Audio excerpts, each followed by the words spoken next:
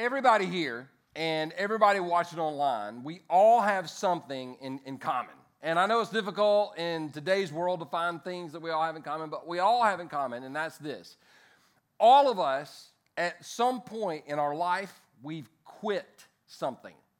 We've quit something. I think back to when I first started playing video games with friends. I'm talking like old school Nintendo, and I had a buddy, and we would play football, and I would always beat him. And then one day, he just decided to start cutting the game off, and he would just cut the game off, and I would get mad, and he would be like, he would say, I would rather just cut the game off than continue to get beat by you. And I'm like, no, you need to get beat by me. That makes you, that we're trying to develop perseverance. But he would just quit. But then I started thinking about all the things that I've quit in my life. Like I quit wrestling. I was on the wrestling team for 3 days in high school. And I don't know if you wrestled in high school, but the wrestlers in high school are crazy. Because when they first told me about wrestling, I thought, oh my gosh, it'd be amazing. I'll get my theme music. I'm going to walk in the ring. It'll be amazing. And no, you just run around the gym for 3 hours until you throw up and then you push-ups and you run more. So I was like, nah, I'm going to quit. I quit wrestling. How many have ever quit a job? You just quit a job. Take this job and shove it. My little Johnny Paycheck there. Some of y'all don't know anything about a Johnny Paycheck. I walked out on Western Sizzlin' one night. Hello, I was working in the kitchen. Western Sizzlin', it's a restaurant that existed 487 years ago. But I quit because the manager was mean. I quit. How many have ever quit a diet? Be honest right now. Be honest. Yeah. By the way, those of y'all that aren't raising your hands, you quit at being fun this morning. That's what you quit at. You are no fun, officially. I quit a diet. I mean, it's like I'm going on a diet today, and by Monday night, you're like, I got some Oreos up in here. Or Fruity Pebbles. Fruity Pebbles screw up a diet quicker than anything in the world. All of us have quit something, and then other people we've had people quit on us. And quitting is a pretty serious deal. I mean, some of us, we can laugh at the quitting, but some of us, we've quit on a relationship, or we had somebody quit on the relationship. We had a friendship where somebody quit on. Quitting is a part of life. But what I want to talk to today specifically is this. I want to talk to the person who's either in the room or you're either watching online, that the thing you've thought about or wrestled with is quitting on this whole relationship with Jesus thing. Just quitting, just walking away. And all of us, if you haven't at least felt that, either A, you're on drugs, or B, you're not real. All of us have looked at Christianity at some point along our journey and thought, is it worth it? Is it really worth it? And so today, I want to talk to the person, or I want to talk to the people that you've recently, maybe you've considered quitting on God or Jesus or the church and just kind of walking away. Or maybe you have quit and you came back, but you're here today or you're watching online and you got both feet on the brakes. Like you're just kind of holding back. You're not really sure about this whole Christianity thing. I want to let you know that if that's you and you've thought about the whole quitting, I understand. Because 4 years ago, I personally stood at the crossroads and had to decide, am I going to continue following Jesus, or have I wasted my life? It's a question that every one of us probably have dealt with, or you're going to deal with it in the future.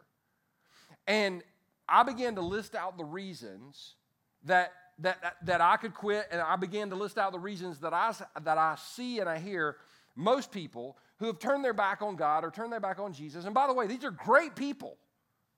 These are great people. They turn their back on God or turn their back on Jesus. And I had a list, but I've narrowed it down to 4 main reasons why people quit. And so I want to share these with you today because this is where this sermon right here, this is real talk. It's about to get real. Y'all ready for it? Yeah. 2 people are. Everybody else is like, I don't know. Am I ready for it? First one is pain and suffering. Pain and suffering is a major reason that people quit. This right here caused me to think pre-corona. We're going to date our life for the rest of that, right? Pre-corona. So pre-corona, I was in Publix doing some grocery shopping, and I needed to pick up a 12-pack. of toilet paper, people. Where's your mind at? Come on, quit judging me. So I had to pick up a 12-pack of toilet paper because that's how I roll. Get it? That's how I roll? That's a dad joke. That was bad. Anyway, so I was noticing, I didn't understand. I didn't really know what was going on. I noticed the toilet paper aisle didn't have a lot of selection there, but I was like, you know what? I mean, I'm just going to get my little 12-pack here. And I got home, and then the craziness hit, and apparently I missed the memo on the whole toilet paper thing. Apparently the world crapped their pants and had to go and get that. So there's no toilet paper. So for a while I was like, I'm good because I got my 12-pack. And at first, y'all remember the days where we used to treat toilet paper like Wheel of Fortune? You know, and it was just like rolling it. And all of a sudden you're like, I'm running out. I'm running out, and there's no more in the closet. What can I use? What else can I use? I got some paper towels. I got some coffee filters. I got a Chance, my dog. No, I'm just kidding. I wouldn't do that. I don't know. So and we began to get nervous because we're running out. We had plenty, but we're running out. We had plenty, but we're running out. That's how it is sometimes in our walk with Christ, because every single person, if you're a Christian, you've had a season in your life where you had plenty. Maybe it's right when you met Christ, but all of us have had those, what I call mountaintop moments where we've had, like, I've got joy, I've got some hope, I've got some peace. You're encouraging everybody. You're telling everybody you can make it. You're giving them a hug. You're giving them a high five. It's awesome. And then there are those of us that have gone through the seasons where, like, I'm running out. I'm running out of joy. I'm running out of peace. I'm running out of hope. And I've got none in the closet. Pain and suffering are legit.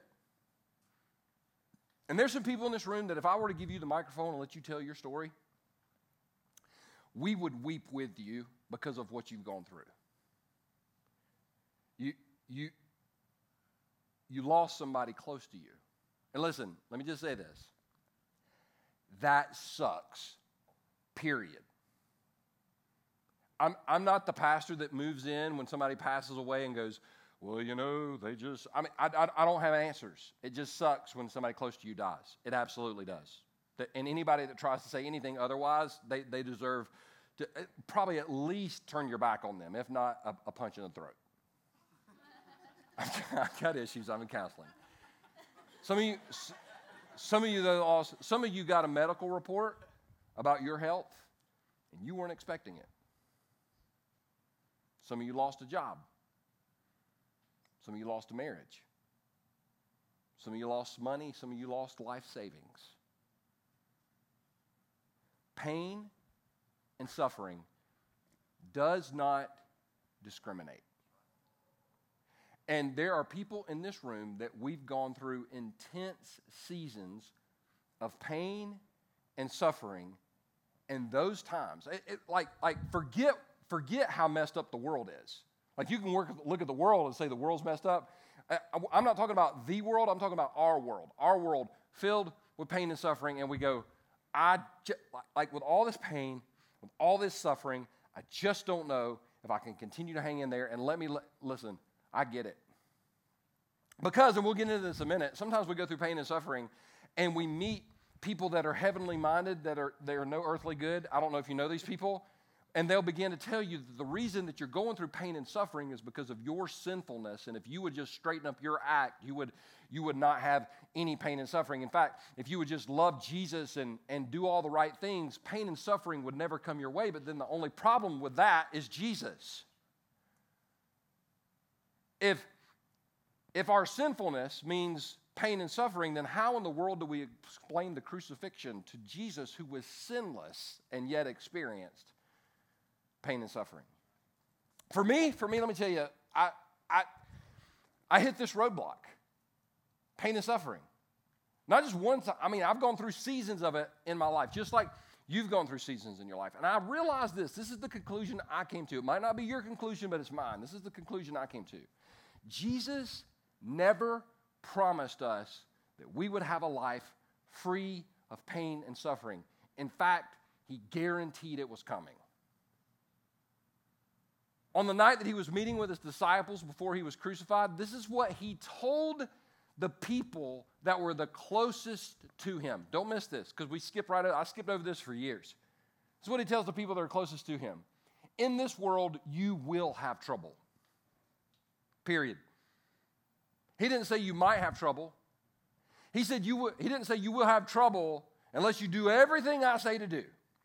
Jesus said that in this world, we would have trouble. And not only did Jesus promise that we would experience pain and suffering, he walked through pain and suffering so that we could see that there is a way through anything this world throws at us. So for me, I came to the conclusion that pain and suffering is real, but it's not a reason for me to walk away from Jesus.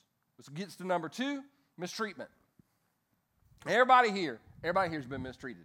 When we get mistreated, we all say the same thing, no matter where we are. I ain't going back to that place. You go to Starbucks, and you screw up your order, and you're like, I ain't going back. And some of you shouldn't go back because you are a drama queen. If your Starbucks order takes over 30 seconds to order, you should be penalized right there because you're drama. You're just pure drama. That should be your name. Grande drama right here, that's you. But somebody's got your order wrong, and you're like, I ain't going back to this place. And the barista's going, thank God, that'd be the best thing in the world if you didn't come back, right? Or you've been in a restaurant, and they messed your order. I ain't coming back to this place. I ain't getting pizza. I ain't going to that store again. Like, we've all been there, said that, done that, and we've all said that and done that about church. There's some people that have been mistreated in church. Let me make you a promise. If you're at this church for more than 2 weeks, you'll be mistreated, not on purpose. I had a lady get mad at me about a couple months ago. She said, you walked right by me and didn't talk to me. I was like, I didn't see you. I was focused on something in the hall, and I was trying to get to it, and I didn't, but I did. I didn't mean to, but I mistreated her unintentionally. So if you stay here more than 2 weeks, let me make you a promise, you will get mistreated, and you will mistreat someone. You will. You'll do it today getting out of the parking lot. Oh, it just got real, didn't it? I saved it not for this service. I just saved it specifically for this one. Because this is the service I try to get out of the parking lot too. Thinking about mistreating y'all. But we've all got a church story. And I was talking to a friend of mine, and she was like, yeah, I quit going to church when I was 8. I was like, whew, overachiever. Didn't even make it to the double digits, right? She said, yeah. She said, but I got a good reason, and I always want to hear those stories. You know, because I'm always trying to find, maybe this. I didn't have an answer for her. She said she went to a church, and for those that have been a part of a church for years, and like you've gone through like what I call old school building program, if you donated certain amounts of money, they'd name stuff after you. You know what I'm talking about? Like the John C. Smith Worship Center. That's some big money right there. Like you can have like the Sandy Smith Sunday school class, and there's like the little room with a little plaque outside. My dad bought a pew one time. In fact, he bought 2 pews, and I was like, ooh, because they were $100 a piece, and my dad's dropping $200 to buy pews in the church, and I was like, man, we ought to sell some chairs up in here. Anyway, I didn't put your name on the chair, a little golden thing or whatever. So my friend, her mom and dad, they had some money. And they bought, the church built a big building. They bought the bridal room. And the bridal room was when girl got married. She got to get dressed in the bridal room. They had the mirrors, and the dad came in, they had a little sound system, played Butterfly Kisses, which I hate that song. But anyway, they could do all that stuff in the room. And they bought the bridal room. And on the outside of the bridal room, it had, we'll just make up this name, Mr. and Mrs. Thompson. In honor of dedication, Mr. and Mrs. Thompson, the Mr. and Mrs. Thompson bridal room. And that's what her parents gave the money to buy for the church. And then her parents got a divorce. And she told me, she said, I never forget when the pastor called my mom and asked my mom, could she come up to the church? So she goes to the church with her mom as an 8-year-old. The pastor meets him, walks him down to the bridal room. She said, I thought it was weird that he had a screwdriver in his hand. took the screwdriver, took the plaque off of the wall, gave the plaque to the mother, and told the mother he didn't want her back in the church because she had gone through a divorce. And I'm like, yeah, that's mistreatment. I mean, that's bad. There are people in this room, and there are people watching online. You've got some bad church stories. I've got some bad. It's sad sometimes that the greatest mistreatment that some of us have ever experienced are at the hands of people that claim they follow Jesus. But Jesus was mistreated by religious people. Why would we think we're the exception? I mean, religious and political people, they're crazy. They killed him. So if you know somebody that's deeply religious and deeply political, watch it, because they got some rocks in their pocket. Whew, I didn't say that in the last service. That was good. I'm feeling, God, that medicine's wearing off. I'm feeling good right now. Anyway, so I understand if you've been mistreated. I understand what that feels like. But for me, it wasn't a reason to walk away, simply because of how Jesus was mistreated. And if I'm going to follow him, then I've got to follow him sometimes through mistreatment. Now, this next one is the one that's been the most tense all day. It's the one that's going to get me in the most trouble, and it's the one I'm looking forward to talking about the most. This is another reason that people walked away, is because the Bible says. Have you ever had somebody like backhand you, but they wrote a scripture verse on it so it was okay? Be strong in the Lord and his mighty power. Wham! And you're like, okay, well, I don't know if that was supposed to help, but kind of hurt like hell. Like I don't think that's the way the Bible's supposed to be used. Like they write a scripture verse and oh my gosh, this is so good. This is so good. And they tie it to the rock and they hit you in the back of the head with it. And you're like, you know what? You can just hold on to your scripture verse for a little while. I've met so many people that have walked away from the faith because somebody started a sentence and they said, well, you know, the Bible says. Did you know, first of all, you can make the Bible say anything you want it to say? You really can. Now, just put my cards on the table. I love the Bible. Love it. I buy a brand new Bible every year and read all the way through it. I highlight it, circle it. I love finding stuff that connects in the Old Testament. I love the maps. Like, I'm dead serious. I love the maps in the Bible. I study those. I mean, I know the geography of the region of Israel. Like, I love the Bible. But I want you to listen to me. The entire Bible is equally inspired. It's not equally relevant. Oh, yeah. You could hear a rat fart in this place right here. It just got quiet.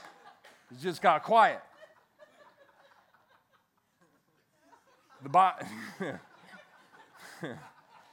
I don't know what that would sound like. I'm in my mind, I'm trying to figure that out. It's kind of crazy.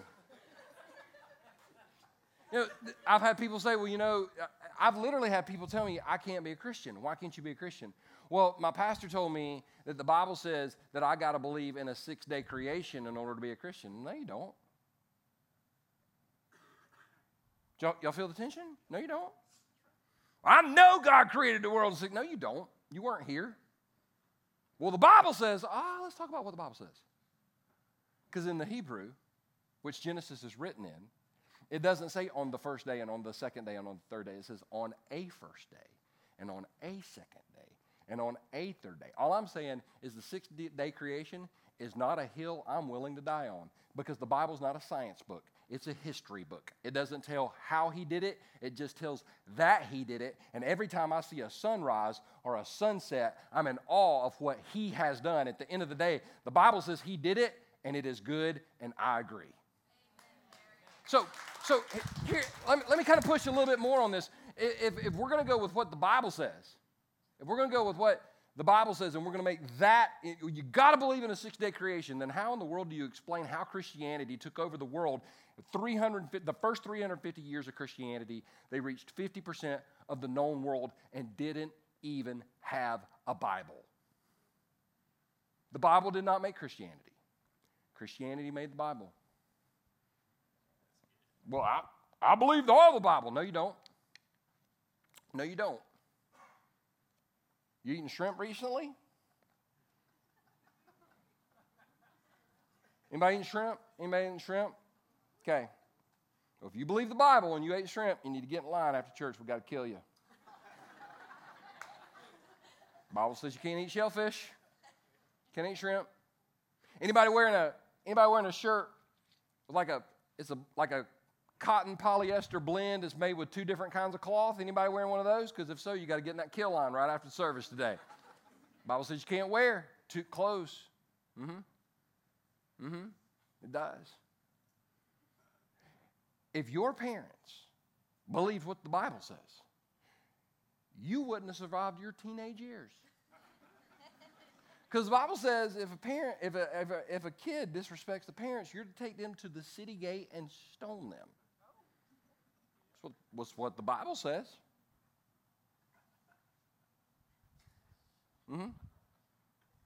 So if your parents knew everything you did, would you have survived? Thank God there wasn't social media. They got apps now. You can track your kids. I'm like, thank God my dad didn't have that. He's like, where are you going? Jeffrey's house. There wasn't even a Jeffrey. We just made his name up, right? That's where we were going. Listen, I love Scripture, and I believe Scripture, but let me tell you this. The second guy that molested me used the Bible to do it. The Bible says right here, this is okay, and the Bible says this right here, this is okay, this is Bible. I'm telling you. So if you walked away from Christianity because somebody hit you with a verse the Bible said, and they didn't hit you with it to encourage you or build you up, they were doing it to completely tear you down and attack you, first of all, I am so sorry. But we've got something greater in Christianity than just what the Bible says, and I'll get to it in just a second. Last but not least, the reason that people walk away is personal failure. Personal failure, screwed up, messed up, dropped the ball. I missed flying because when I got to fly, I got lots of illustrations. Lots of illustrations when you're in an airport or on an airplane, tons. And so I got on this airplane one time, and I was leaving Las Vegas about midnight, and I was coming back home. And some of you are like, what were you doing in Las Vegas? And I'm just telling people, what happens in Vegas? These are my people. I got on a plane about midnight, and I was sitting in first class. I always tell that because people go, oh, it must be nice to fly first class. It is. I hope you get to do it one day because it's amazing. So I'm sitting in first class, and this guy comes on the plane, and I recognize him. But have you ever seen somebody and you know who it is, but you don't know who it is? You're like, oh. And so he sits right in front of me. Like I'm sitting on the aisle seat. He's sitting in the window seat. And then his bodyguard comes behind him. Now, his bodyguard is a humongous man. I think he was supposed to be twins. He just didn't split. Like, he is, like, humongous. But no body fat. Like, completely ripped to shreds. About 285 pounds, bald-headed, goatee, and had a smirk on his face. And I'm like, oh, wow. He sat down in his seat and reclined it, came all the way back in my lap. I was like, my buddy was like, what are you going to do? I was like, I'm going to rub his shoulders. Polish his head, make sure it's all right. So the plane takes off, and they start talking. I'm looking at this guy. Have you ever, on a plane, you can kind of peek through the seat a little bit. I'm trying not to be obvious. I'm just like, I know this guy. Come on, I know this guy. I know this guy. Who is it? Who is it? Who is it? Finally, his bodyguard asked him something. And he reaches for a duffel bag under the seat in front of him. He puts the duffel bag in his lap. He unzips it. He reaches in and starts pulling stacks of $100 bills out of the bag, handing it to his bodyguard. And by this time, you know, the seat's like this. By this time, I'm like, okay, what?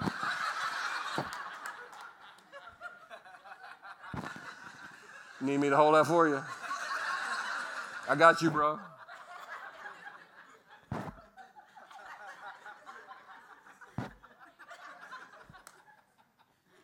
It was Floyd Mayweather, the boxer. And I was just like, Floyd freaking Mayweather. I've heard a rumor that he carries $1 million with him everywhere he goes. I can confirm that's true. After that, I decided, you know what? If Floyd can do it, I'm carrying $5 with me everywhere I go. And dollar bills, baby, dollar bills, dollar bills. But I looked up his record. I was like, I'm on the plane. Floyd Mayweather. I'm looking up his record. And I'm like, he's undefeated. Never lost a fight. Never lost a fight. And I was like, man, that is amazing. Like if I was undefeated, I'd be rolling like that too. But then I started thinking about, what's my record as a follower of Jesus, like wins and losses? I'm not even sure. I'm 49 years old. I'm not even sure I've had a winning season. I wouldn't want my win-loss record posted. And I definitely can't say I'm undefeated. When it comes to screwing up, I've screwed up. And it gets to the point where you can beat yourself up so much that at the end of the day, you'll begin to question, why do I do this? Because all I do is screw it up. I hurt myself, I hurt other people. Why do I even do this?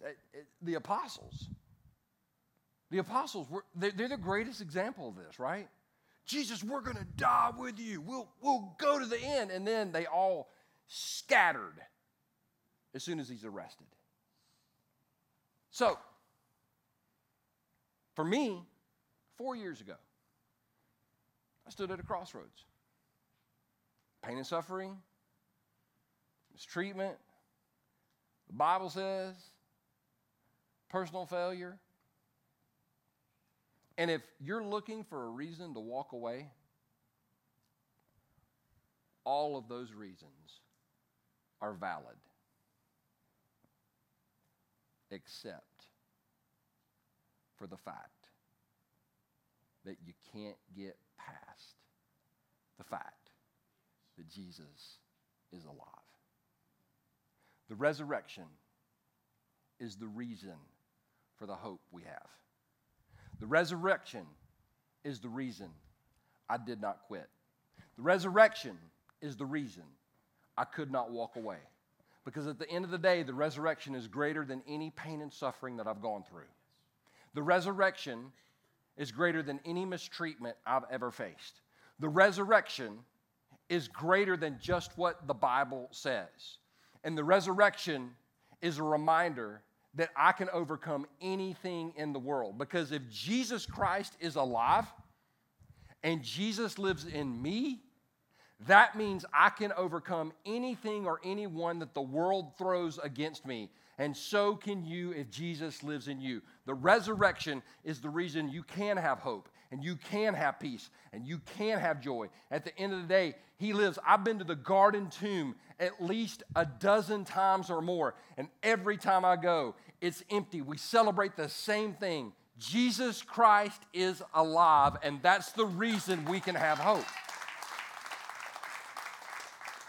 And I love the way Matthew was an eyewitness account. Like he watched all these things happen. And Matthew says in Matthew chapter 28, Matthew says, early on Sunday morning, as the new day was dawning. I love that. I love that because Matthew said early on Sunday morning, because Sunday morning was the day of the resurrection, but he wasn't trying to deny that Friday happened. Friday was the crucifixion where all hell was breaking loose. And Saturday was that season of silence where it seemed like God just went quiet. But Matthew said a new day was dawning. And I just, somebody needs to hear that you're getting ready to step into a new day season. I'm not going to deny Friday happened, and I'm not going to deny that Saturday sucked. But I'm not also going to tell you that a new day is dawning. And I love the fact that he said Mary Magdalene and the other Mary went to visit the tomb. And I love that they went in twos. And it's just a reminder that we can't do life alone, that sometimes we need somebody to step into our life and say, hey, you're going to make it through this and you're going to be okay. Sometimes we've got to borrow somebody else's faith and we got to borrow somebody else's strength, and that's okay. God gave us one another so we could lean in on one another, because we don't have to do life alone. He goes on to tell us, suddenly there was a great earthquake, For an angel of the Lord came down from heaven, rolled aside the stone, and sat on it, because he was like, I ain't missing this. This is epic. I rolled the stone away, and I'm going to sit down here and watch it. Thank you very much. His face shone like lightning, and his clothes was white as snow. Look at this. The guards shook with fear when they saw him, and they fell into a dead faint. Don't miss this. What was in opposition eventually went to a place of submission when the power of God moved into the situation. I don't know what's standing in opposition in your life, but when Jesus moves, what is in opposition has to sit in submission, because no weapon formed against us will prosper. I love that. Guards are freaking out. Then the angel spoke to the woman, don't be afraid. I know you're looking for Jesus who was crucified. Oh, he was crucified. It happened. He did. I love the fact that the angel didn't try to sweep it under the rug. I would never try to minimize anybody's pain. The pain was real. It did happen. The angel wasn't like, oh, let's just be happy and rainbows and unicorns and leprechauns and Lucky Charms. No, he said it happened. It happened. It was legit. The pain, the confusion, the hurt, all of that was very real. I love the fact that God acknowledges it right there in the scriptures. But he isn't here. He is risen from the dead, just as he said what happened. He told you 5 times. He told you 5 times he's going to do it, then he did it, and you still don't believe it. Watch this. Come see where his body was lying. And now go quickly and tell his disciples. Who? Tell his disciples. Oh, the guys that said they were going to follow him and then they didn't follow him. The guys that failed. Yeah. Go tell those guys. I'm not picking a brand new. I want those guys. I want the guys that have some scars. I want the guys that were in the fight. At the end of the day, you want the person that sat in the foxhole with you. I love that. He said, go tell the disciples that he is risen from the dead and he is going ahead of you to Galilee. Galilee, why Galilee? Because that's where it started. Jesus is like, let me take you back where it started. Let me take you back to the fact it all started with an empty tomb. Let's go back to that place. He said, you'll see him there. Remember what I've told you. The women ran quickly from the tomb. They were frightened, but also filled with great joy. Did you know you can be frightened and filled with joy at the same time? Story of my life. People ask me, I remember when we opened this church, the Sunday we opened, how do you feel? Awesome and scared. Doesn't mean you're ungodly. It means you're human. And they rushed to give the disciples the angel's message. And as they went, Jesus met them. Jesus was like, I know y'all talked to the angel, but sometimes he gets a little excited, so I'm just going to show up and just erase all the confusion. Jesus said, and they ran to him, grasped his feet, and worshiped him. Then Jesus said to them, don't be afraid. Go tell my brothers. The angel said the disciples, but Jesus said, nah, these guys are still my brothers. And if he said that about them, what does he think about us today? Oh, he knew about the failure. He knew about the flop. He knew about the fumble. He loves us anyway. Don't be afraid. Go tell my brothers to leave for Galilee, and they will see me there. I mean, at the end of the day, this is the reason I follow Jesus. This is the reason for the hope in my life. Because he lives. And because he lives in me, I can overcome anything the world throws against me, and so can you. So, Father, right now, in the name of Jesus, as we take just a minute or two to focus on the fact that you are alive, Jesus, I pray for the person in the room that's undergone pain and suffering, that in the middle of that season right now, God, the mistreatment, the way we've been beat up with Scripture, God, our own personal failures, we would understand that you are greater than any of that. And because you live, we are alive. We love you, Jesus. We thank you for the resurrection. And I pray that as we focus on that, that you'll renew our minds, and our spirit. In Jesus' name I pray.